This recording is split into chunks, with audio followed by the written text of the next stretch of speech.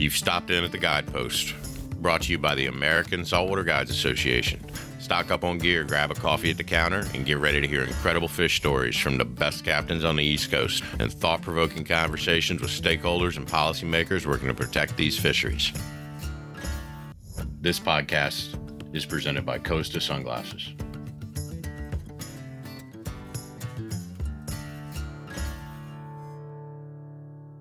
Hello, everyone. Welcome to season 2 of the Guidepost. We've been on a redfish kick lately. Tony here, VP and Policy Director, and I am joined by my new kind of co-host. He's on here a lot now with me lately, Blaine Chocolate. Blaine, how are you doing today, sir? I'm doing great, man. How are you doing? Did you go? You didn't go fishing today, did you? Or did I did not, but I thought about it a lot. I thought about it a lot too. That's okay. That's okay, man. They'll still be out there, hopefully. So your new kick, Blaine, you're doing a lot of red fishing lately, and you're doing it in Virginia. And it's pretty cool stuff, right? You're still kind of learning the fishery, poking around. You got a nice little skiff you're breaking in, right? Yeah, I got a new skiff. I got an Outlaw from Drake, and I love it. Just learning how to pole, and which I've done a lot of over the years. But you add current and wind and all that kind of stuff. It changes it a lot. I love the process. I mean, that's been my whole life, trying to, school of hard knocks. I'd rather learn it. Flip talks about it a lot about, getting a map and figuring it out on your own, and don't get advice from other people. It's really, you learn a whole lot from that. Right. And I've been doing it. You find them some days, you don't the other, and you're figuring out why that didn't happen. And, just put it in your notes and look at it next year. You just build on it. So I'm enjoying that process. I'm seeing a lot of cool stuff. It makes me love redfish even more. The fact that I've been able to fish them in just about every state that they live in, from here to South Carolina, North Carolina, Georgia, Florida, Alabama, Mississippi, Louisiana, Texas. Each state offers something unique. Wouldn't you say, Blaine, that Louisiana is kind of Jerusalem for? I would absolutely say that it's definitely it's one of the most unique fisheries I've ever experienced, especially with redfish. It has everything that you love about red fishing, except in the past, when I've experienced, they're a lot more forgiving than a lot of other places in the country. That being said, it's like anything else that you see, especially me as a guy to 30 plus years, fish get pressured, things change, fisheries change. That's kind of what we're here tonight to talk about. The fish get a little bit tougher. The environment gets tougher. Everything changes over time. But I will say that just being down there in Louisiana and seeing what there is to offer, and it's really amazing. It's such a wild place. It's like being in the Everglades, but no trees. You know what I mean? It's the marsh is so it's so expansive. That's a T-shirt. I think I saw that T-shirt on Amazon. It's like being in the Everglades with no trees. That's all. That's prophetic, man. So listen, reason why we're bringing up Louisiana is we got Bailey Short, Captain Bailey Short, joining us today, who is none other than a redfish guide from Louisiana. Welcome to this group of crazy podcasters, Bailey. I know you were out fishing today because I got a picture of a red drum that looks like it could have swallowed a baby goose. So I know you did okay. So how are you doing, sir? Thank you for joining us today. Yeah, guys, thanks for having me on. I was out on the water today. We got a good kind of like a 3/4 day in, I guess. And it was good. I was talking to Blaine a little bit before we got started, and, we're in that kind of mode where we're transitioning into fall. Fish are doing a bunch of different things, which can be cool, but can also be a little bit challenging when you're trying to find them. we had them schooled up pretty big time last week, and with these cooler temperatures and different kind of barometric pressure changes we're getting with some of these fronts that are starting to kind of work their way down our way, these fish start branching off and getting up into the marsh. That fish I sent you a picture of today, you're looking at a 40 plus inch redfish in less than a foot of water, cruising around eating crabs. You start getting that kind of behavior more and more. Jesus Christ, man! Can you imagine what that crab's thinking? Seeing that coming? Well, it's crazy. I'm to meet Jesus. You know what I mean? Like, hey, I can't get out of this thing's way. There's nowhere to run. Right? A foot of water. Look like a bullfrog. Look like a golden bullfrog, man. With a that mouth. thing's mouth was all tore up. I mean, you could tell she had been. It's crazy when actually, that fish was crazy because the guy that was fishing with me today is a client that fished with me all the time. He hooked the fish. It starts running directly at the boat, and he's not stripping fast enough to keep up with it. So I'm like, pull on him. And the fish is just lollygagging its way at us. And I'm like, that fish doesn't even know it's hooked. And I'm like, pull on the damn thing. And then as soon as he puts some good bend in that rod, just it goes rolling. And it was pretty funny. I tell clients all the time, these fish are eating crabs, they're eating shrimp, they're eating stuff that they don't know when they get hooked until you pull on them. They just think it's another, crab pinching them while they dumpster the thing. So they don't even know what's going on. They're getting poked in the mouth every day. So, you got to pull on them a little bit to make them realize. Bailey, a lot of our listeners are from Mid-Atlantic and Northeast. And until you kind of get down to where Blaine's fishing, I mean, we can catch redfish, but we can target them on some years, but not the way that y'all are doing it. And it's either you stumble on them or it's like bumper boats, right? It's because the big schools in open water. So, I mean, it's more like we're fishing for big stripers, but they're big redfish, right? You see them on the side scanning, you jigging for them in 40 feet of water, or they come up on a school of adult menhaden. Not what y'all are doing. And I know Blaine's been doing some of that stuff in Virginia. And I just wonder how y'all's fisheries are kind of vary a little bit. You're in the marsh. I know where Blaine's at, and it's kind of crystal clear water. They're both eating shrimp, and crabs for sure. But they're such a crazy fish. You catch them doing a lot of different things. I wonder what the differences are between y'all's fisheries. Hey, Bailey, I've been down there and fished your water, and I see a lot of different forms of fishing. And I talked about this in an article recently that I wrote about how cool redfish are, because you can kind of, you have a year-round fishery down there of redfish. Most people in the fly industry especially think of Louisiana as a fall and winter deal, but I know you have them there year-round. I mentioned in what I write about how these fish, you can kind of go from the super shallow bays, the ponds or whatever, and them crawling around eating crabs and whatnot, and then moving into the transition spots where they go into those places, maybe trenches or canals or whatever, and then moving out a little bit into the open bays and then into open water, and how you transition into that. I find that really interesting, especially down there, because you kind of have all of that. We have some of that here, but you guys have all of that. And I think it's really fascinating how you need different lines, you need different types of flies to match what the situation at hand in different seasons. I think a lot of the listeners would really like to understand how unique that is and how important it is to learn all those different aspects of the redfish during those different times.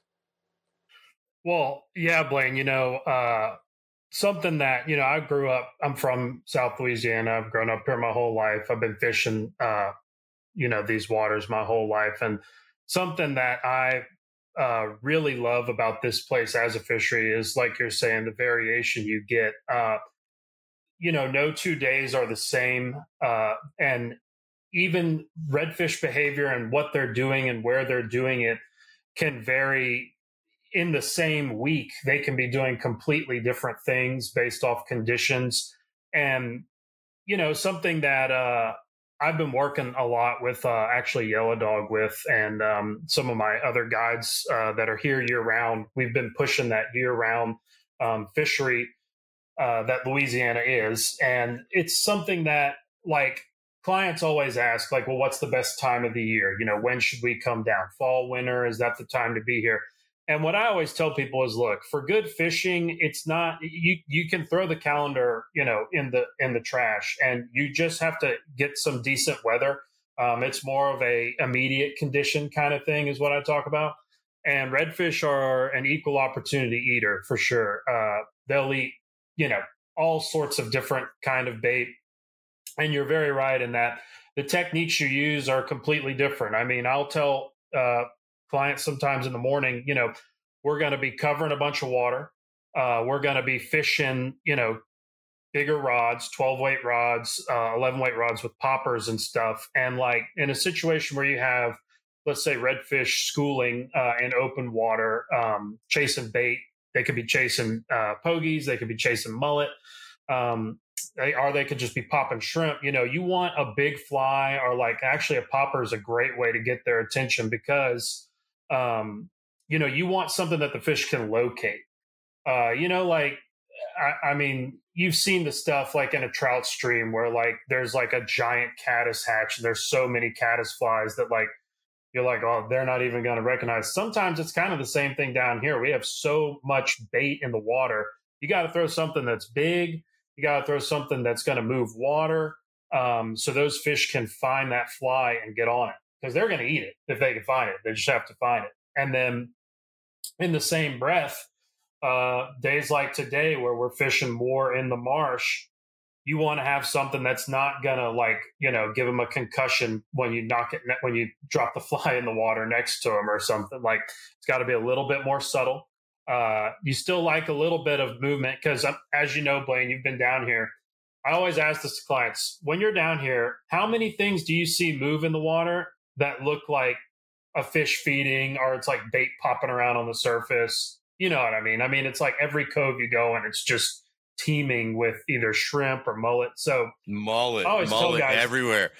How many times you a mullet? After all the time you spend on the water, you don't turn around, but like your first couple of days there, if you don't live there, every 2 seconds you get like whiplash from turning around a giant mullet skying out of the water. I tell the clients, look, quit prairie dogging. Okay, you're looking around at everything that splashes. You're gonna know when you see the submarine like coming down the bank. That's the redfish. And I'm always like, look, you'll know it when you see it. And then they're like, what is that? And I'm like, oh, that's the redfish. Yeah. The massive deep V coming down. But yeah, I mean, that's one of the coolest things about this place, man, is it's a year-round fishery, 12-month fishery, but then the variation. I mean, it's just any 2 times you come down here, and even in the same trip you're down here, you'll be faced with more technical shallow water fishing to like run and gun, big schools under birds or whatever. And you never know. I mean, you really never know until the day of. And it keeps it fun for me as a guide. And then like, as a recreational client, traveling angler, you can come down here and it's not like, I always tell clients, if you've done this a couple times and you've always had like that marsh fishing experience, there's a whole nother world that you haven't even seen that just hasn't happened when you've been here. And that's what's pretty cool about it. It stays pretty fresh for sure. Yeah, and if you're really a sick son of a bitch, you can go and try to catch a sheep's head on the fly, right? Because I would be like, after a couple of redfish, I'd be like, man, are there sheep's head around? Because that's just evil, right? It's just hateful. Like catching one of those things on a fly is not easy. Yeah, exactly. Like a pinstripe permit, dude. That's a masochist game for sure, and we see them all the time. They do. What's actually one thing that's cool about the sheep's head is like when the water gets high in the marsh, red fishing can get kind of tough sometimes. Sheep's head love it. There's these little snails that like are up in the grass, and all the bait starts getting up in the grass as the water gets high into the grass. Man. Everybody eats the periwinkles, man. My parents live in Charleston. Bailey, when they had a king tide, my parents were right off the Ashley River in Charleston, and you'd see like the tips of the grass, the little periwinkle snails that hadn't gotten away, and they're just like holding on to the top, like, oh my God, start going down. Start going down. Like the water's like 3 inches below them, and you're like, come on, God, give them a break, man. Let's blow some of that water out here. And those poor little things holding on for hours, man. They're just like, I'll never do this again, I swear. So yeah, the periwinkles. Yeah. So does sheepshead eat the periwinkles? Oh yeah, dude. You'll just watch them like just cruising, and you can hear them like grabbing the ones just as they think they're getting out of the water. You'll hear the sheepshead like nibbling, like it's crazy. They get up in there and get after them for sure. So I'll tell you another great fish. Obviously, is the very underrated jack, which I love. I love jacks. Absolutely. So, are you having a good season on those, or is it kind of unpredictable how they show up and disappear? Well, I tell you what, the last 3 years has been some excellent jack fishing. We've gotten a little bit like more salinity up in the marsh just because of some different things going on with some of the rivers down here and how they're dumping their water out. And yeah, the jack fishing, dude, last week, I wish I could have filmed some of it because we had just hundreds of them, coming down, blowing stuff up. And yeah, they are one of the more underrated fish for sure. I mean, their feeding behaviors, as you know, when you see them blitzing and stuff, it's like, how do you not get excited about that? Yeah, I mean, people travel thousands of miles to go to the Seychelles to get a jack, and and nothing against that, but man, I think the jack Ravel. I don't understand it. I don't understand it. A much more prettier fish than a GT. And, I'm just saying, I mean, they're gorgeous. I love them. I've caught them as big as they get. And I just think they're one of the most underrated species out there. And forever, they were just like treated like trash. And I think obviously in recent years, with the help of some of the GT experts like Yaku that love them, I mean, are trying to show light to how great, and you guys down there. I mean, it's part of the game, which makes Louisiana so special. I mean, you guys can catch. I mean, I've been down there, and you got jacks and giant reds feeding together in schools. That's special, man. I mean, that's why you go there. I mean, I haven't seen that anywhere else. I mean, I've been in South Carolina and had tarpon and giant jacks feeding together with sharks, and that was pretty special. But what I've seen down there with you guys, I mean, it's amazing. It really is. And people that haven't seen that, they got to go see it. You talk about it like Cosmoloto, right? Seychelles, you're talking 10 grand a week minimum. And you may get 2 or 3 shots. I mean, good shots. You put 2 fish in hand, and that's a successful week. And like Bailey's got a video up on his Instagram where he's telling the client to get the fly away from the jack because there's like 50 giant redfish behind it. And you can see the jack's just like, and I'm like, Christ, let him have it. And the guy ends up just like making an 8-foot roll cast, and this bullfrog looking redfish just takes it and boom, off to the races, gone, like off the bow of the boat. And I was just like, if you showed that clip to the people who were planning their Cosmoloto trip, I'd be like, man, the food's better here. You don't have to get 35 shots because you're going to get like dengue fever if some mosquito sandfly thing bites you. And like, people are nicer too. I'm partial to them, but I mean, like, for the love of Pete. And then you could have a day where you're like, I don't want to catch anymore. Right? Like, take me. I'm good with the jacks. Take me somewhere where there's like 24-inch redfish. I want to catch another jack. Right? Well, they'll beat the snot out of him. Yeah, that guy I had fishing on that video you're referring to. It was like getting close to lunchtime, and like he was on like jack number 6. So I'm like, look, you can't eat lunch until you catch a redfish. I'm not letting you stop.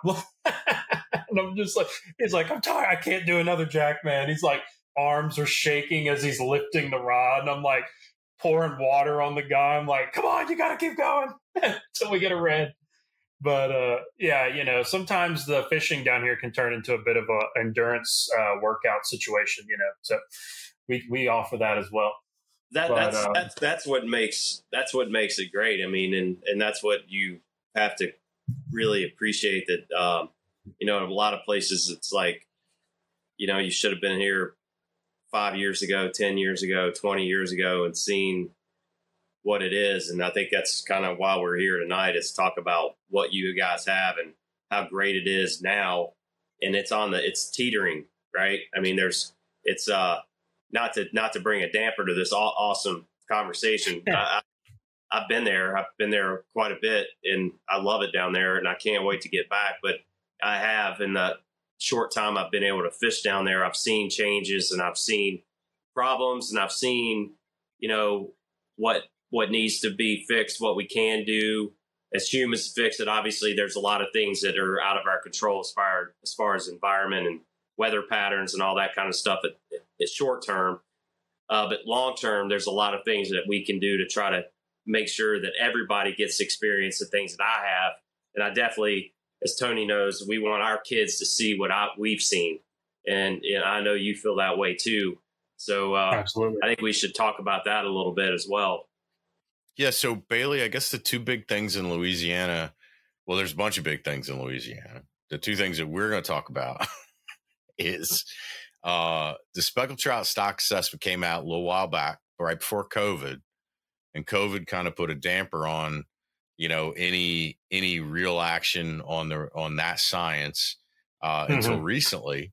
And we're kind of coming around the corner, almost at the end of that. I think the final time for comments for that is into December, coming up here. And then we got a redfish stock assessment, and it has been a month of Sundays since they have done a redfish stock assessment. I think y'all are going to see data that you have never seen before. And I don't want to pick one or the other, right? Because I think they're linked. So if both of them are healthy, everybody does good. All the guides in Venice, all the guides in Hopedale, where you are, Big Lake, Sabine, everybody's doing good. All the boys down in Lake Cocodrie, everybody's doing good if those two species are okay. But when something happens to one, it affects the other, and you could get into a real big mess real fast. So I think that's what y'all are trying to avoid right now. You see the writing on the wall. So tell us, what's going on with your fishery. Well, I mean, what you're talking about there is absolutely true, in that the speckled trout situation has kind of been looming now for a while, and like you said, right before COVID, we had some traction with getting some things changed, and then COVID happened, and everything kind of got stuck in the mud. But something that you absolutely saw was a lot of these guys that were fishing speckled trout as recreational and guided fishing trips weren't catching speckled trout, and then they start catching more redfish and keeping more redfish, and so that's prime example of what you're speaking to there, of how they're linked, and the welfare of both fish are important. And I completely agree with you in that there's no reason or need to try to pick one and which fish is more important or whatever. What you just saw happen this past week, is the Wildlife Commission is they're doing a notice of intent to up the size limit from a 12-inch fish to a 13.5-inch fish, and then they're going to a 15 daily bag limit, down from 25, which I always find when I tell clients that we can keep 25 speckled trout per person, they are shocked. I mean, it's a massive amount of fish. Certainly a lot of work when you get back to the to the boat dock if you're keeping all those fish. And for as long as I've been alive, that's kind of been the way things have been. But you've absolutely seen in my lifetime, I can speak to a massive decline in the fishery. The quality of the fish caught, the amount of the fish caught. And, that's always depressing and concerning to see something like that. But this decision by the commission is a great step in the right direction.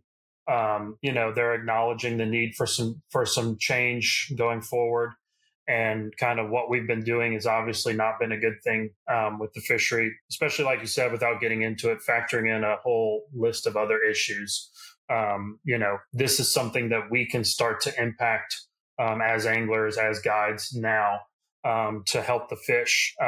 So, you look at that and it gives you some hope. It gives you, I'm really excited about the change. I think it's going to be a good thing. Obviously, and it's interesting, Tony. I think 2 years ago, when this really first started getting spoken about a lot, there was quite a bit of public pushback. People were hesitant to lower the limits. People didn't really want to look at it. I'll say that since they've announced it, I see a lot of people acknowledging the need to reduce the limit from 25 to 15, which is good. I mean, I think people have kind of seen over the last couple of years that there really is an issue. People have had historically tough fishing. And so what better way to kind of like warm up to the idea that we need to do something than, 2 years of not catching near as many fish as people used to. It's kind of like learning the hard way, so to speak. So, well, I'll tell you, the cool thing about Louisiana is these fish are not, they're not stripers. It doesn't take them, neither species, it doesn't take them 7 or 8 years to mature, sexually mature. Redfish, good to go 3-4 years. Speckled trout's good to go at 9 months. I mean, yep. A rabbit is jealous of a speckled trout. So I mean, those things have the ability to produce really, I mean, and the how fast they grow. To me, if you were ever going to do an experiment and say, hey, let's just see what happens in 3 years. If we do this, if we're a little bit more conservative, the fishery has the potential to explode if you take a little bit of fishing pressure off of it. And redfish, likewise, yeah, okay. I mean, their spawns are a little iffy. They're broadcast spawners. Either the conditions or environmental conditions are right or not right. Every 3-4 years, you probably get a rock solid spawn of redfish. But the reality is, like, y'all aren't, well, I mean, I hate saying that because I haven't seen the stock assessment yet, but it's not like you have catastrophically bad spawns where there's just no fish, like, an entire year class or two missing. That would definitely negatively impact your fishery. But, bottom line is, so many of the fish in the Mid-Atlantic and the Northeast that we fish for takes a long time to mature, and you pay that price dearly when you're trying to rebuild the stock. From what I'm seeing, the going down from 25 fish to 15 fish, raising that size limit from 12 to 13 and a half inches. It may not seem like a lot, but I guarantee that those trout are going to be able to spawn at least once more in that time. Yeah, that's frame. what I was going to say. Yeah, it should give them another spawn, which is great. Man, I mean, think about it like on a, think about it on like a production scale. If it was a factory, you're letting those things produce in another time, one whole more time. If you're probably raising, if they're getting sexually mature at 9 or 10 months, you harvest them at 12 inches. I mean, they probably had 2 good spawns, maybe. You add that third spawn, you're increasing production by 30%. It's certainly a bigger. That's not a dumb thing to do, right? That's absolutely. I mean, that's minimal. That is from our perspective. You kind of look and you're like, holy mackerel, you guys didn't do this before. Like, man, if you saw the price that we're paying, Blaine, how old? Step out of take your redfish hat off for a second. You were telling me the other day, how old's a 20-inch smallmouth in one of your rivers? Oh man, I mean, they could be up to 18 years old. Wow. You Can know, you imagine that, Bailey? Bailey's like, holy shit, I quit, right? Yeah. Look at his face. Yeah, I mean, the oldest of the older that old, I mean, you know, they're at least 12, 15, 17, 18 years. I mean, that's maxed out. But I mean, you know, back in the day, and I say that back in the day, I mean, I can say that now, getting older. You know, it was ridiculous. I mean, to be able to see what I saw, and I had no idea how good I had it. I mean, I do now. But yeah, it was not much to catch 100 bass a day between two anglers in a drift boat floating the river, and you know, catch 5 or 6 fish over 18, 19 inches a day. No problem at all. And that tells you how many big fish that were in there. That was every day. So, you know, yeah. So imagine that, Bailey. If it took, you know, so if somebody kills one of your big fish, right? Because they can do that in Louisiana. That thing could legitimately be 50 plus years old. Don't even blink. Trust me. That's how probably, I mean, the real giants probably pushing like 70, 80 years old. Those old drum. And so that fish will be replaced like when my grandchild gets married, right? Or I have a great grandchild, and they're like, yeah, your great granddaddy was named Tony, right? I mean, that's how long it's going to take for that fish to be replaced. It's kind of like, you know, so, you know, a lot of what we do is try and kind of explain this difficult stuff in terms that everyone will understand, and still keep integrity and honesty. So tell me if I fall off the tracks here, Bailey. So when speckled trout go down, and let's just say, for lack of, you know, tons of time on the podcast, let's just say that the 25 fish limit had something to do with the decline and the culture and the fish fries and what the whole state is as a whole. And that pressure on speckled trout had something to do with the population declining and that stock assessment, you know, being so poor. What happens to our friend the redfish? The effort. Well, they get the effort from the speckled trout. Some of that effort shifts over to redfish, and now you have the same limit, more pressure, more fish being taken. And now this is where we are with redfish. Tell us a little bit about like what you're seeing, Bailey. Well, yeah, I mean, just to like put that in a very like right away. I mean, what used to be pictures of the, you know, cleaning table or the front of the boat covered in speckled trout, it's now usually covered in slot redfish with some over slots in there. So yeah, they are getting a lot more pressure. Like I said earlier, from recreational and from charter captains. And, you know, in my lifetime, I've seen, and every guide down here, you know, over the last decade, especially, we've seen there's less fish in the marsh. I mean, there's not as many redfish, just where they should be. They are absolutely also something that you see is the ones that are there are smarter. They are more difficult to catch. They are getting fished to more often. And, you know, I mean, there's less fish. And the big kind of like concern for us is here we are watching, you know, what happened with speckled trout, knowing the fishing pressure has shifted to redfish, and that's already happened and has happened for a few years now, at least. Where are we at with the redfish? And you know, our big worry is wherever the speckled trout was, you know, when that stock assessment showed that it's in trouble, you know, how far are we down that road with redfish at this point already, while we await this stock assessment? That's kind of the big looming thing, right? I mean, we all see it. You see it as a guide on the ground level. There's less fish in the marsh. I mean, Blaine, I was talking to you right before we started this thing. I mean, today I had to cover a lot of water on a pretty decent condition day to find a few fish. And the guy had to hit some sniper shots to catch some. I mean, you're going to get a few opportunities. You're fishing for a few big fish, but they're there. But there's not a ton of them.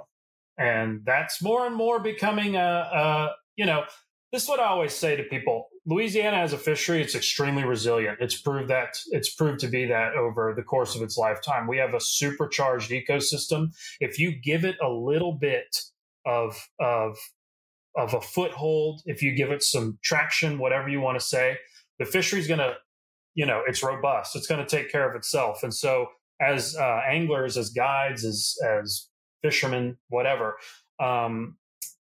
if we can assist that ecosystem just a little bit, you're going to see improvement, I think, at least. I mean, it's shown to do that time and time again. So that's well said, man. I couldn't agree with you more. I mean, Mother Nature has a way of, fixing itself or fixing our mistakes, right? Yeah. Every time I talk about this, that's kind of always something I get to is, have we seen a decline? Absolutely. Are there some things that are negative and worrisome? Absolutely. But we're still in a fishery in a location that is literally like I said at the beginning of the show, it's the Jerusalem, it's the Garden of Eden for redfish. I mean, they're like the Mecca. I mean, so if you just give them some, a foothold, they're going to take care of themselves for sure. So, going from the predators, let's talk about prey, because that's always been my background and how I've always attacked fishing is, you have that whole predator and prey background. The prey, the predators are obviously dealing with us, not only recreational, but commercially on them. But what are you seeing about the prey? I mean, the prey that's probably more important than the predators, because without the prey, there's no predators, right? So what are you seeing that needs help there? I know it needs it because I've seen it. In a variety of ways. I mean, you have obviously the environmental issues, but what are you seeing that we can do and we can bring light to the people who are listening to this that may not be aware of some of the struggles that on a daily, yearly, monthly basis with the prey items out there? Well, I mean, to me, that's kind of a hard thing to tackle. The fishery out there, it's so massive, and there is so much prey items. I mean, you have your this year the shrimp hatch was like insane. I mean, we had more shrimp than we knew what to do with. So I find Bailey, that some years that's tied directly to the amount of fresh water, right? That's coming in. And then if there's just that right amount of fresh water, those shrimp will have an incredible spawn, real successful, and then they have crazy growth rates as well, right? They manage that shrimp fishery almost like they do Alaska salmon. Like they have to figure out so many at a certain size, boom, then they open it up. There's different quadrants. Yeah. There's different areas that open at different times for different amounts of time, and y'all have brown and white shrimp, right? Both species. You have brown and white shrimp, right? Yep. Yeah. Right. So, and then the blue crabs. How are blue crabs the blue doing? Crabs, they're good. I mean, that's another one. 2 years ago, if you asked me about the blue crabs, I'd be on here being like, there's no more blue crabs. And, we're on the dark side of the moon with blue crabs. And that's the reason why the fish aren't around as much. But then all of a sudden, again, this fishery, there's like this year, I actually had like a jellyfish that was washed up on the shore, and there were like 4 blue crabs like picking at the jellyfish today. Like, I don't know what that's about, but they were like all over the marsh. So it's an underwater spider that lives 3 years, and they have to mate. The male has to run into a female once in her life, and the male touches her, and she keeps the sperm in like one of her claw. Whenever she's ready, she fertilizes. I mean, it is literally in the Chesapeake Bay. they spend so much time and energy trying to manage blue crabs, and it's like a 97% commercial fishery, 95%.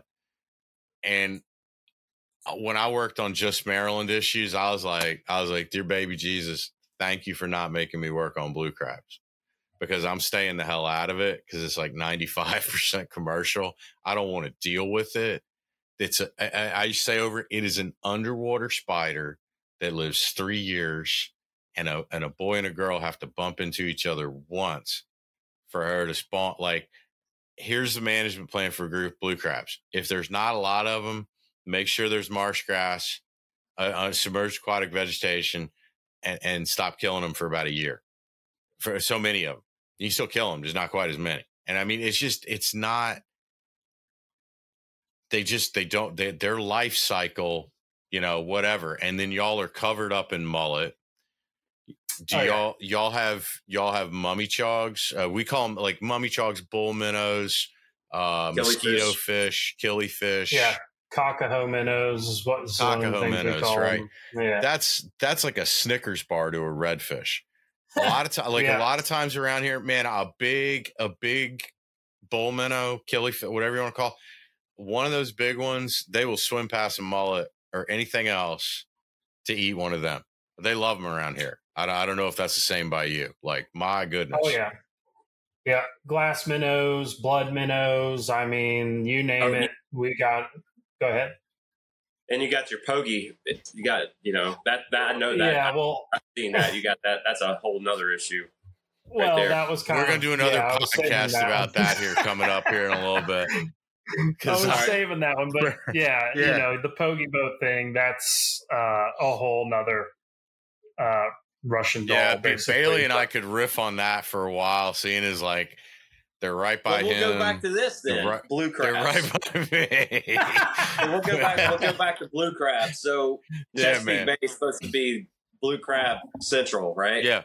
Sure. So Tony used to put on this fly tying show. It was all back. It was all to honor Lefty Cray. It's the Lefty Cray Tie Fest, and we always had a great time and brought some pretty amazing people in, and it's just a good time. But you go to one of the local bars and oyster house, crab shacks later on, and this wasn't too far down the road. I mean, within the past 5 years, I'd say. And we get there, and I'm like, it's like, I've got to have blue crabs. I want a bunch of crabs. Keep bringing them. We're gonna just eat them. It's like, well, by the way, it's like, or how fresh are the crabs? Oh, they're pretty fresh. We just got them in from Louisiana. Like, really? No shit. Yeah, that's the truth. So like, we are not blessed with a 12-month fishery. So like here, come like November, December starts getting cold. The male crabs and the female crabs split up, and they either bury themselves in the mud. God Lord, I'm probably going to get this wrong. Everybody's going to make fun of me. Send your comments at saltwaterguidesassociation.org. If I get this wrong, you can ridicule me. But if I remember correctly, the females go down to the mouth of the bay and bury themselves in the mud there. And then the males go up far north as you can get and bury themselves there. So they're like dormant in the mud, because I always had Tie Fest in February, so they weren't even close to getting out of the mud. Christ, man, we could have ice on the bay. Bailey doesn't even know what that is. That's just something Bailey puts in a drink. I could walk across, like, it sucks, man. When saltwater freezes, it's cold, right? I mean, it's cold. Yeah, that's an automatic no-go if that happens down here. Yeah, I'm staying inside myself, Bailey. I'm not going to lie. So the truth is, like Blaine said, when you go to one of our crab houses, and I mean, you can't swing a dead cat around here without hitting a crab house. Now, Bailey, you're gonna really laugh, but in the winter, they're all from Louisiana. Every single crab, every Chesapeake Bay crab picking house, they got stuck on a truck and were driven up here from Louisiana, and that's the God's honest truth. But the only reason why these people, because I am not a born and bred Marylander, and God help me for what I'm about to say. I'm just going to be honest. I've lived in a lot of places. Y'all's food is terrible. Maryland, like we never, Bailey, it's the truth. Don't ever come up here to eat, right? It's just not like there's little pockets like Baltimore has Little Italy or something like that. Man, the local cuisine, they're like, it's like they stuff ham with cabbage. I'm like, the hell would eat that? Like y'all never had dressing or like turkey or something. That's what you eat for Christmas? Like what's wrong with you? So anyway, the food here is terrible, and it's because they don't have things like crayfish, right? I mean, who the hell wouldn't eat a crawfish over blue crab? If you put a pile of crawfish down on a table where you're from, and two sacks of crawfish and a bunch of blue crabs, I would bet you the blue crabs are almost the last thing to be eaten. I'm definitely going for the crawfish first, but they are also a lot easier to get the meat out of. How far down do you see your again predator prey? Do you see that crossover from crayfish, redfish will target crayfish? You get them that far down in there, mixed in, whatever. Yeah, in our brackish marsh systems, you have them eating. Predator prey thing. The redfish will eat the crawfish. I mean, they'll eat. I've seen them gets in front of their muzzle. I mean, right? I've watched one eat a duckling before. Believe it or not. I mean, they will eat. I've seen them try to eat baby nutria, all sorts of stuff. I was telling Tony the other day I found one time with a stingray barb stuck out of its face. So, like, I don't know what he was thinking, but apparently he was going for the stingray. Nice. So we have nutria here now too, by the way. Oh, okay. All right.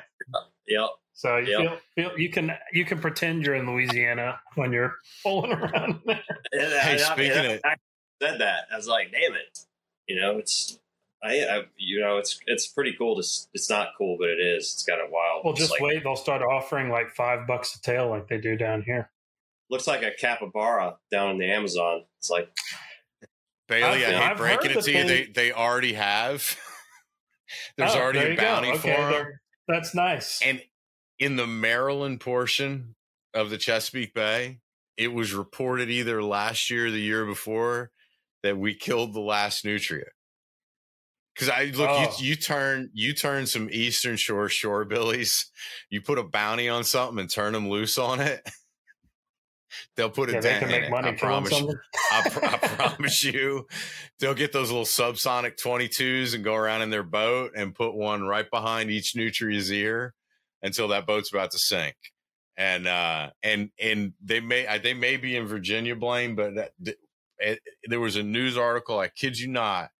We actually eradicated an invasive species because they were captive fur trade. Somebody was growing them and they got out. Just like the Sika deer I was telling you about.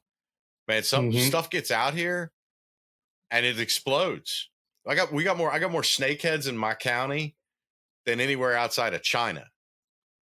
So like if you take something and you put it here, it's going to do really good.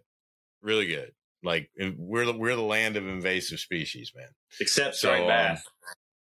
Well, that's because they're from here, right? That's the problem. The problem. They're too damn delicate. They're from here. If they're from China, I'd be neck deep in striped bass right now. They'd be crawling up off the riprap coming to get my dogs.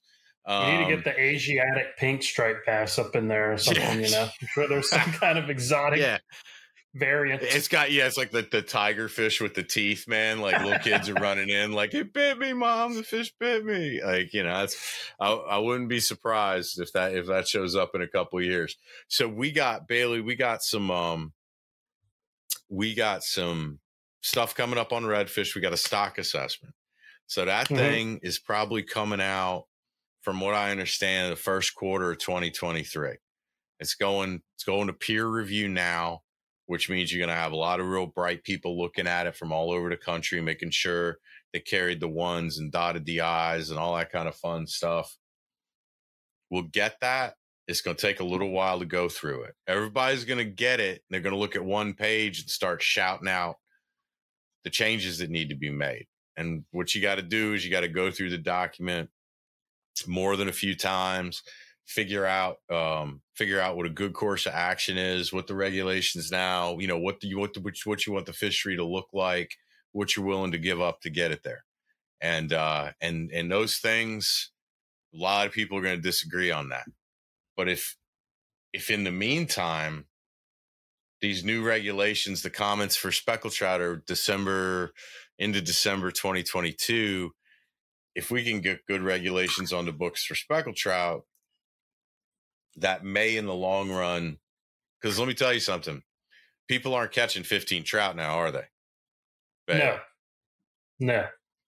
So if you get it back up to 15 at 13 and a half, that's a win for everybody, right? Absolutely.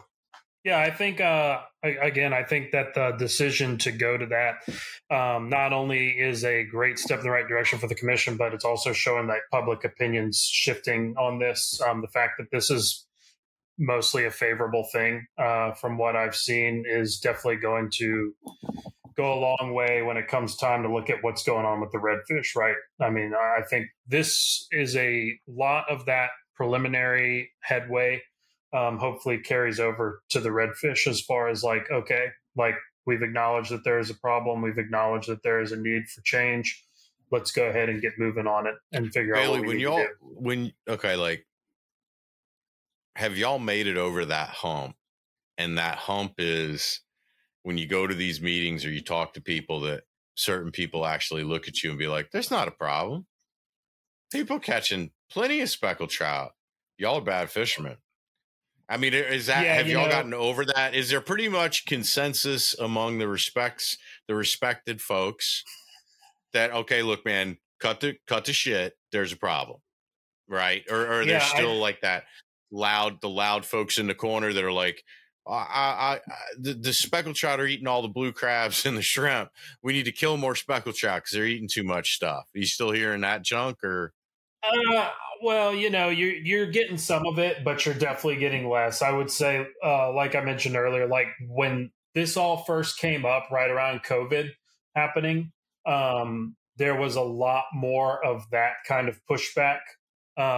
Now it's a lot less. I mean, you're always going to have some of that, but it is a lot less. And again, it's like I said earlier, I think it's because people have just been confronted with the reality of going out repeatedly and seeing, like you said, they're not even catching 15 fish. I mean, they're catching, I think I saw this. I'm just kind of quoting off memory here, but I think I saw like the average recreational trout fisherman last year was catching like 3 to 5 keeper fish. So it's like, oh, that's bad. I mean, dude, that's bad. Like usually you catch 3 to 5 waiting for your friend to park the truck in the trailer, right? Not exactly a tough fish to catch, right?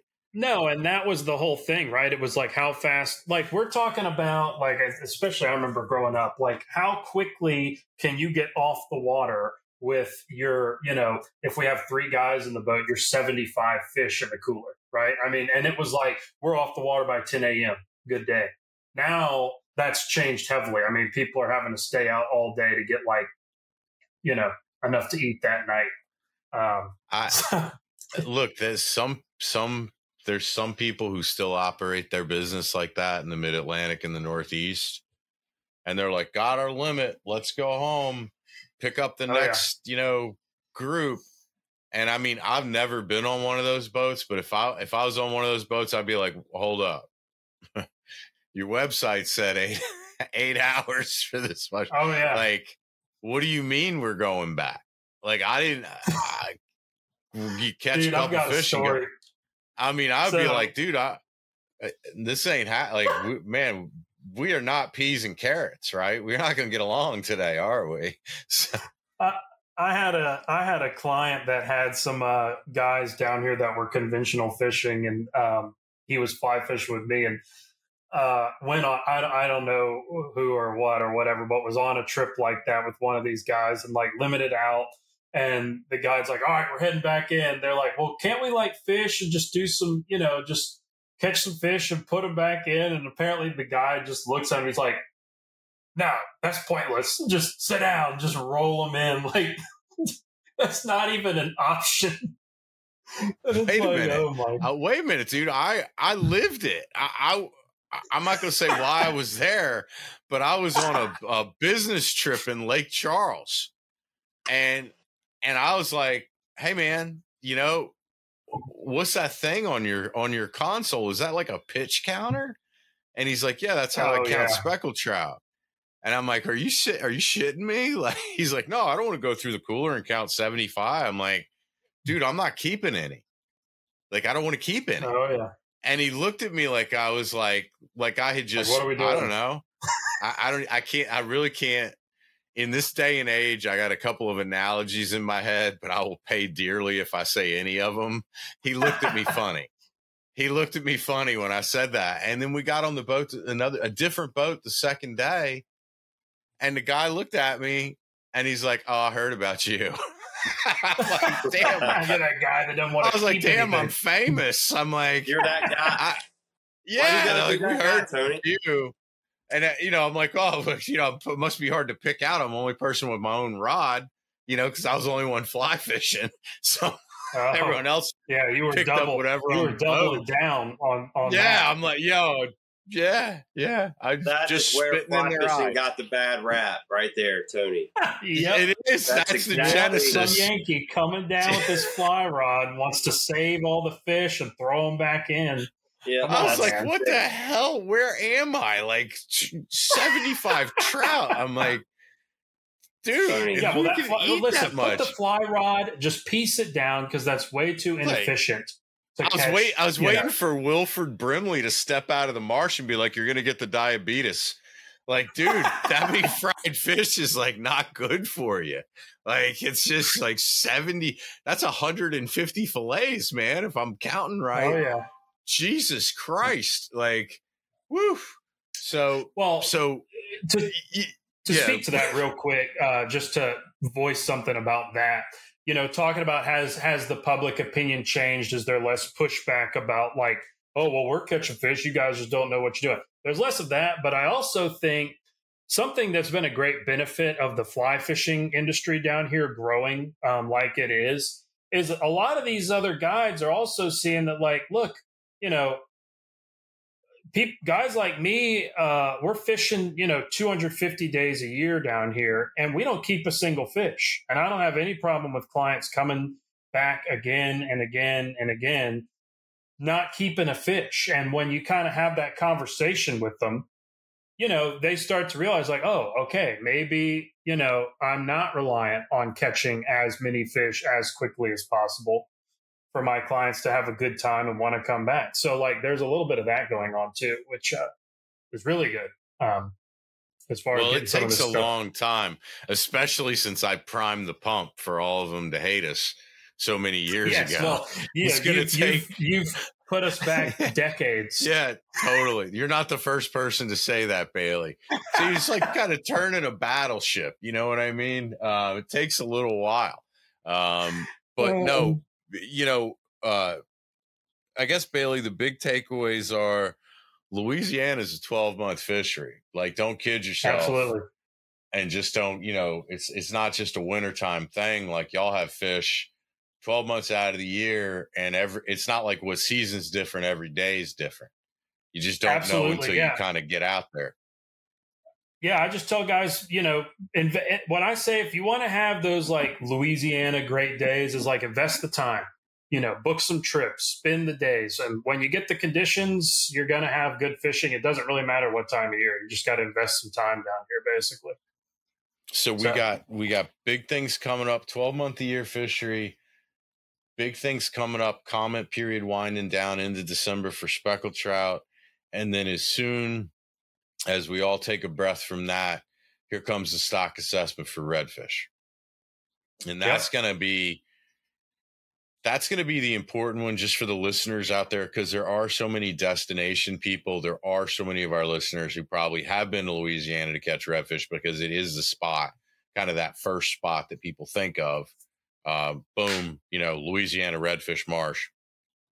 So I think that absolutely appreciate because of the tourism that's generated by redfish.